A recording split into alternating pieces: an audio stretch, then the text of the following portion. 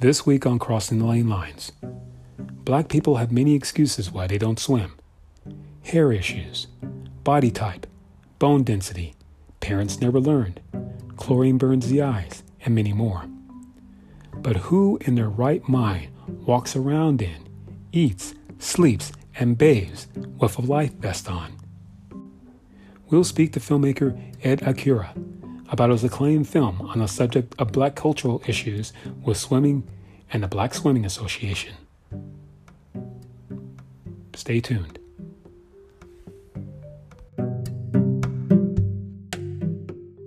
In San Francisco, this is Najee Ali, and you're listening to Crossing the Lane Lines. The reasons, or rather assumptions, are lesion. Too muscle bound, hair issues, different bone structure, parents don't know. It's expensive, too cold, too hot, and my personal favorite, chlorine burns our eyes and makes our skin ashy. But all of these are excuses, not reasons, for why many black people still don't swim. And although many in the black community have given their excuses as to why they don't swim, no one has ever gone as far as the protagonist in the film, Blacks Can't Swim, My Swim Journey. In the film, Frank, played by today's guest, is a black man living in London who's so aquaphobic that he walks around, sleeps, eats, and watches television with a life vest on, constantly worrying about the possibility of drowning. The producer, writer, and star of this critically acclaimed film is Ed Akira, hip-hop artist, filmmaker, and co-founder of the Black Swimming Association. Ed Akira, welcome to Crossing the Lane Lines. Thank you very much. It's a pleasure. It's a pleasure. So all those excuses that you mentioned a few seconds ago. Right. I think I've used every single one of them, and any of them that I didn't. I think I probably invented many of them. So all my life I've just been using them, and it's easier to hide behind the stereotypes than to learn how to swim, and that's how I saw it. Well, Ed, why don't we keep on going with that? Where did the idea come from for you to make this film? Okay, how long do we have? Let me just give you the shorter version of this. So, 2018, August, me and my family, my wife and my 9-year-old daughter, she was 7 at the time, went on holiday to Barbados. And we went with a few friends. So there's about 12 of us that went. A few of my friends are from Barbados. So we've been there a couple of times. So I don't drink and I don't swim. So when people are sitting around the pool on the beach, I get bored from time to time. So I decided that what I'm going to do is I'm going to take my laptop with me and I'm going to start working on a new music project. So that was the plan anyway. So I get to Barbados. I've got a brand new laptop. I plug it in and it does not work. It does not work. And I tried everything under the sun to try and get it to work. And it's just not working. I tried a new power adapter. It just doesn't work. So I said to myself, okay, I need to find something else to do. I need to read a book or something. And it's getting to a point where and I'm getting frustrated about it. I said, what should I do? Then one of our friends said to us, "Oh, well, I'm planning on I'm planning on a boat trip. Do you want to come?" My wife said, "Yeah, but she's definitely going." My daughter said yes, and all the other friends said yes. Normally, I would have said no, and I would have walked away from it because I don't have no relationship with water. So why would I go on a boat trip? But because my laptop was not working and I couldn't make work on the production I aimed to, I decided to go ahead. So I went on the trip. Well, as soon as I got onto the boat, on the catamaran, they gave us all the life jackets. And so everybody wore the life jacket until the boat still started moving. And there was other people on there, probably about 40 or 50 other people on there. And as soon as the boat started moving, everyone took their life jacket off. But I kept mine on. I can't swim. I got to stay protected. And then one of my friends said, "Look, take a picture of you in your life jacket. You could use it on your next album cover or something like that." And I was like, in my head, I was like, why would I make a song? Why would I use a picture of a life jacket, be a life jacket on an album cover or single cover, unless the song was something to do with swimming? So around about that time, it went through my mind that the whole that film from a few no quite a while back, White Men Can't Jump. I said somebody should make a film about black people not swimming. So someone should make a film. So then I started writing the lyrics. Make a film called Blacks Can't Swim. Soundtrack in a New Jack's Wing. Cast a lead in a floating ring. Is it a cultural or physical thing? So that ended up being the chorus of the song. So um, I did that. Everyone was jumping in the water, snorkeling, diving, doing all the usual thing that they do, and I was just sitting on the boat like a lemon. Um, and I started writing the lyrics to the song. So I come back to the hotel. Holiday continues. I didn't even touch my laptop that day. The next day, I said, "Oh, let me just give it a try." So I touched the lap. I put the laptop. I pressed the on button, pressed the power button, and guess what? On it comes. It just started working. I didn't change anything. It just started working. So it's like I was like, wow. So long story short, I recorded the song, came back to the UK. So right, I think now August, September, 2018, and I put the song out, and I called it a film called Blacks Can't Swim. Um, I put the song out, then I put it on YouTube, iTunes, the usual places. Then I get an email from a company called Swimming Nature, and they're a swimming school, swimming organization, and they teach mainly the elite swimmers um, within the UK. And they said, we want to teach you how to swim. We heard your song. We want to teach you how to swim, and we want to teach you how to swim for free. And I'm like, okay. Now I'm in London. I live in London. If anybody says they're going to give you something for free, the first thing you're like, what does this person want? What's the catch? Where is the catch? And cynical as they come. And so they said, no, no, we the only reason why we want to teach you how to swim is because of the chorus of the song where you said, is it a cultural or physical thing? We know that it's definitely a cultural thing and not a physical thing. And we are aware of the issue with a disproportionate amount of black people that do not swim. But because of the sensitivity, we're a white organization. It will be very, very difficult for us to start talking about it. But since you're talking about it, we want to prove to the world that it's not a physical thing, it's a cultural thing. So I said, yeah, fair enough. Let's go. And at that time, right about the same time, another friend of mine said, why don't you're talking about, you've made a song about somebody making a film, why don't you make the film? And I'm like, make a film? Where do I start? I don't even know anything about making the films. But obviously, I've made music videos, or I've had music videos done for me and produced for me. So I went to one of the guys that I've worked with on many of my music videos, and I said, I want to make a film. And he said, you want to make a film? How? I mean, he started asking me all these questions, all these questions at the time which were so irrelevant to me. And I was like, I just want to make a film. Like what kind of grades and what kind of, is it going to be a feature film or is it going to be a short film? Is it going to be this? Is it going to be that? Listen, I just want to make a film. So I had this idea that I'll talk to people in the community about the issue of swimming and we just make a film out of it. So we did some brainstorming.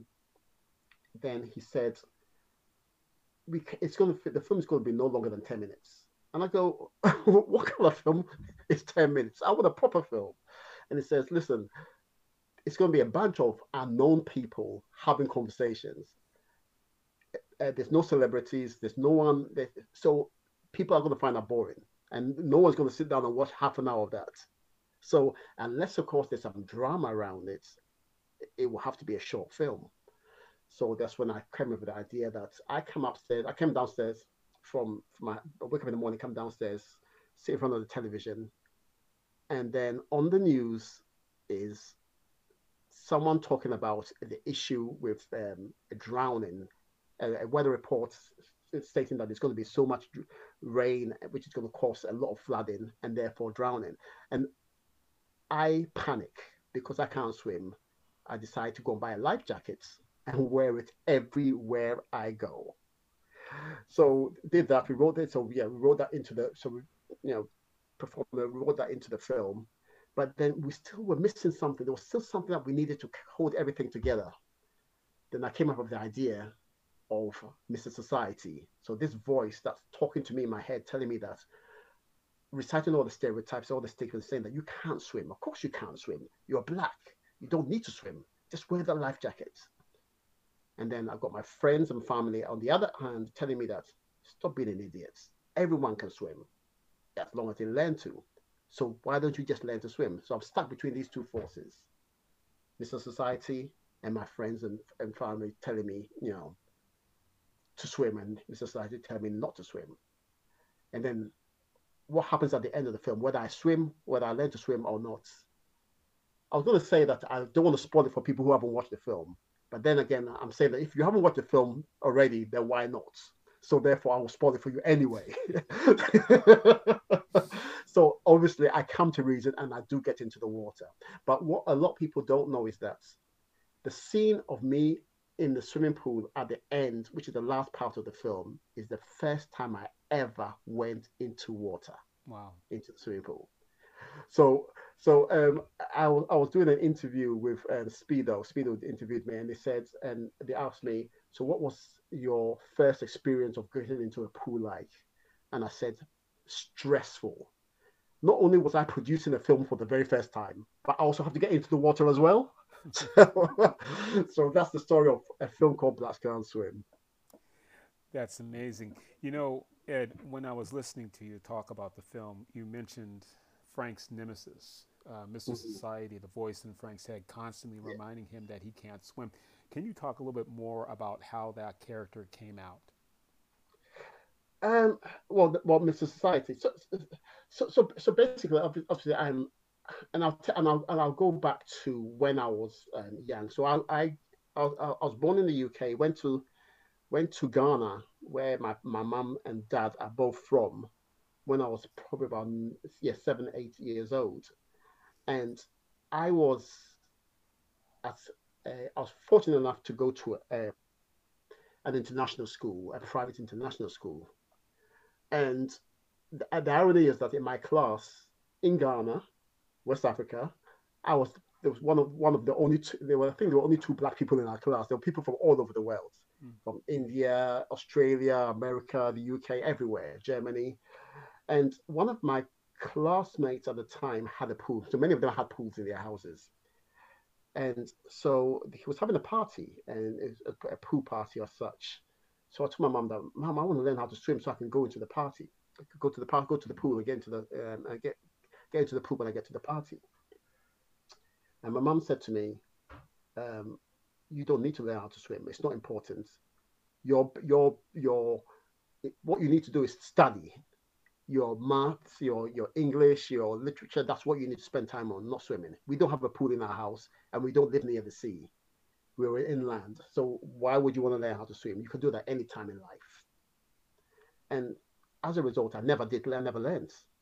So the Miss Society, so the Miss Society has been in my head all throughout my life. Probably not in that form, but it's that has been in my head all my life. And when I came back to the UK, I came back to the UK. I was about 17. At that time, there was no need for me to learn how to swim. It didn't even feature in anything that I did. But if I ever came into a situation whereby anybody asked me, "Can you swim?" I was like, "Of course I can't swim. I'm black." Because that time I started hearing, I started seeing that a lot of black people do not swim, and I use it as a comfort, that to hide behind the stereotypes, hide behind the stigmas, hide behind the myths. Of course I can't swim. I'm black. And so yeah, so that's where Mr. Society, the whole idea came from. I've been living with it since I was a young child. You know, one thing I found as a common thread amongst those that you interviewed for the film for why black folk don't swim is culture. And the reason why I found it so fascinating is that black people have a very rich swimming history dating back to the 1440s. So I And, hear. and in fact, where many of the interviewees' ancestors are from, like yourself, they're from Ghana. a Hmm. place that was known to have the best canoe builders and the best canoeists. And in fact, a lot of people back during this time in Ghana would have their children begin swimming at ages as young as 11 months. The question I'm asking is this: do you feel that if black people knew more about our rich and deep aquatic history, they'd be more apt to learn to swim? No. No. No and no and no. Because the thing is that, and I'm just using myself as an example. There was it would have taken a lot more than that for me knowing that my forefathers and ancestors swam for me to decide to learn how to swim. Mm. What made me learn how to swim was one single factor, and that was my daughter. So I said to myself that if I was ever in a situation, because my daughter can swim, my wife's from parents are from India, so she's Indian descent, and she found it very important. To her, it was very important that my daughter learned how to swim at a very early age. So she started learning at the age of 2 or 3. The irony was that I was the one taking the swimming lessons. But the thought of her falling in water, so you hear kids have a lot of accidents, and where they're in a situation whereby they fall in water and they can't do anything about it. If that ever happens, and I was in front of my daughter, I wouldn't have been able to do anything. And that thought scared me. So that was the single, or shall I say the primary reason why I decided to learn how to swim, not because of anything else. And I've spoken to a lot of people. I know a lot of people that don't swim, and it's like and I'm talking about black people. I know a lot more black people that don't swim than that those that do swim. And when I speak to them, even as a life skill, they're not bothered about learning how to swim. So I don't think anything about history would, push them. It has to be something, there has to be something. But we're working on something with the BSA, and we'll talk about that in good time. Yeah. Well, actually, that's what we're going to be segueing into. Can, can you talk about the founding of the Black Swimming Association and how is it promoting swimming in the UK? So the BSA, the Black Swimming Association, is the first organization of its kind um, that to highlight the issue with swimming within the Black community in the UK, and to highlight how much of an issue it is. 95% of Black adults in England do not swim. 80% of Black children in England do not swim, and these are statistics by um, swim our sports. One of our sports governing bodies, including Swimming England. I mean, they've done the research, and yeah, and these are the statistics that they are quoting. 1 in 4 children leave school without knowing how to swim. Swimming is part of the curriculum in the UK. There's 3 criterias, which is learning. You should be able to swim. By the time you leave primary school at the age of um, what time do you primary school at the age of 9, 10, 11 years old, you should be able to swim 25 meters. You should be able to perform 2 strokes, breaststrokes, or whatever, at least 2 kind of strokes, and you should be able to perform a water safety test, get yourself out of a sticky situation. As an average, the country's average, which is a conservative figure, only 70% of children are able to achieve this when they leave primary school. So out of all the children, only 75% of the children are able to achieve this. But when you go down to the ethnic minority areas, all the deprived areas, it goes down from 70% to 42%. Mm. So so you can see there's a big issue there. So and I'll just give you a brief on how the BSA got founded. So I had released the pilot of the film, a film called Basque and Swim, not officially released. This was back in last year, and I was doing a lot of campaign about swimming, trying to encourage people to swim and talking about it and such. and I decided to do a podcast called In the Deep End. And what in the Deep End does, it's very similar to what you do, but I was interviewing black people about their swimming stories, a black influential people, because I've noticed that the biggest issue, one of the big, well, no, not the biggest, but one of the issues was role models. So people needed to see or hear people talking about it, and people much more influential than myself. So what I was doing, I was interviewing people about their story about swimming, and swimming is one of those very very rare things that every single human being out there has a story about and can talk about it.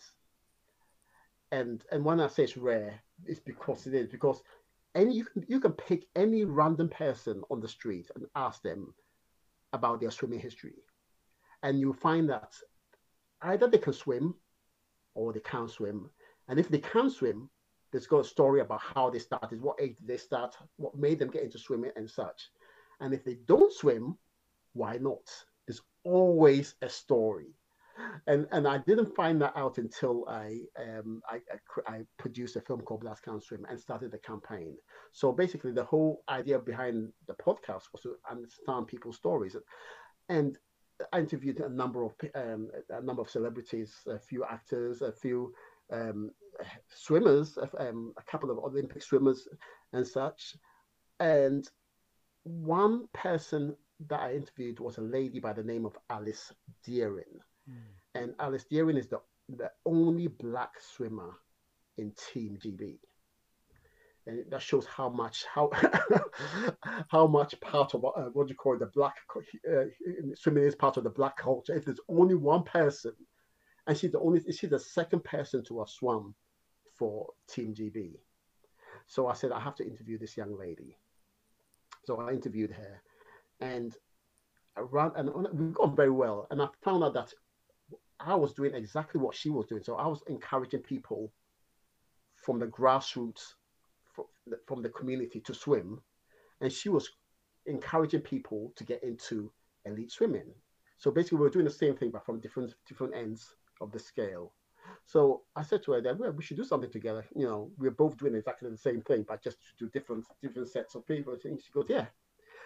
And at that time, she also told me that someone was about to interview her by the name of Seren Jones, who used to be an elite swimmer, and but now works for the BBC as a journalist. And she's about to interview her about swimming, black women, and hair. Because you know, hair is one of the main reasons why a lot of black women do not get into the water. Right. And so she said, "Why don't you contact her?" So I got in touch with her, and we had a chat, but nothing actually happened. So this is around about July last year. When we got to around about October, I get a message from Seren saying, "I've just met this lady by the name of Danielle Obey. She's an inventor of this waterproof headscarf called the Nemes, which it's revolutionary and it's great. So basically, I'm meeting up with her. Do you want to come and meet with me?" So I said, "Yeah, okay, why not?" So we went down to London, central London, and had a long chat. And we found out that we all have something in common. So the main governing body for swimming in the UK is Swim England. Swim England had just done an article on me about my journey and the film. Swim England had just endorsed Danielle Obey's swim scarf. Swim England were working with Sperrin on an article with the BBC, and Swim England had a natural relationship with Alice Deering because obviously she's in Team GB and such. So we said, okay, why don't we go and speak to Swim England and see, because we've heard that we know there's an issue with swimming, and I know that through sources that they struggle to get black people to swim, and even though they've attempted to work with various different organizations, but if nothing's actually taken up. So why don't we just speak with them and see what we can do? So we spoke to them, and we decided to put together a steering group encouraging black people within the community to swim. And one thing led to another. March this year, we launched the Black Swimming Association. And since then, we've partnered with Swim England, the Royal Lifesaving Society, the, um, the Swimming Teachers Association, a lot of all the other swimming or governing bodies, as well as our last partnership was with Speedo as a strategic partner. And our aim is not to, we're not a swim school or anything like that, but what we are in the advocacy, we are an organization set out to address the issues with diversity, inclusion, participation, engagement, and representation within aquatics as a whole. So that's what we have. So basically, we're a voice. There's a lot of people within the Black community that don't know the facilities that are available to them. So basically, what we're doing is we're working with the governing bodies, we're working with all these organizations to tailor make some of these programs so that the Black community can understand that, you know, this is available. If you want to swim, which we suggest you do because of reasons of, you know, life skill, it's great for leisure purposes, it's great for health, it's great for mental health and all that kind of thing. We highlight it, so we're talking about it. We're speaking to people about it. We're making a lot of noise about it. And I think with my big mouth, I do a lot of that myself. So with the four of us coming together and talking about it, and you know, it's keeping the momentum going. And I think this is the beginning of the end of the issue with a disproportionate amount of Black people not swimming.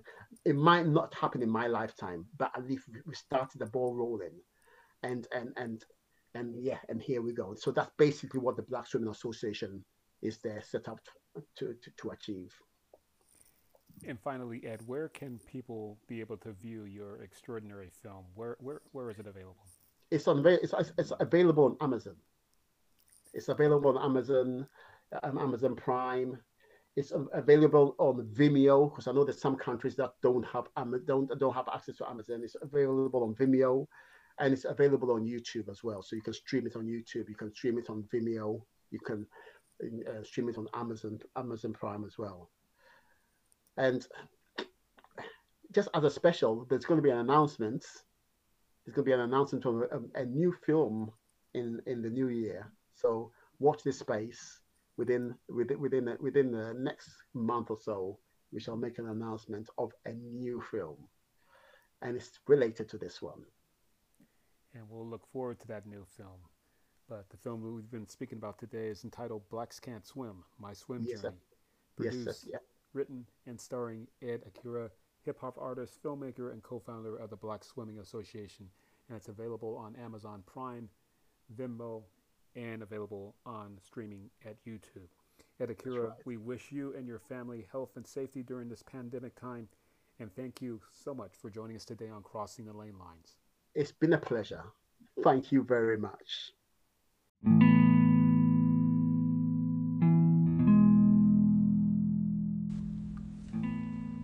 You've been listening to Crossing the Lane Lines, which is produced by the Black Swim Collective at our studios in San Francisco, California.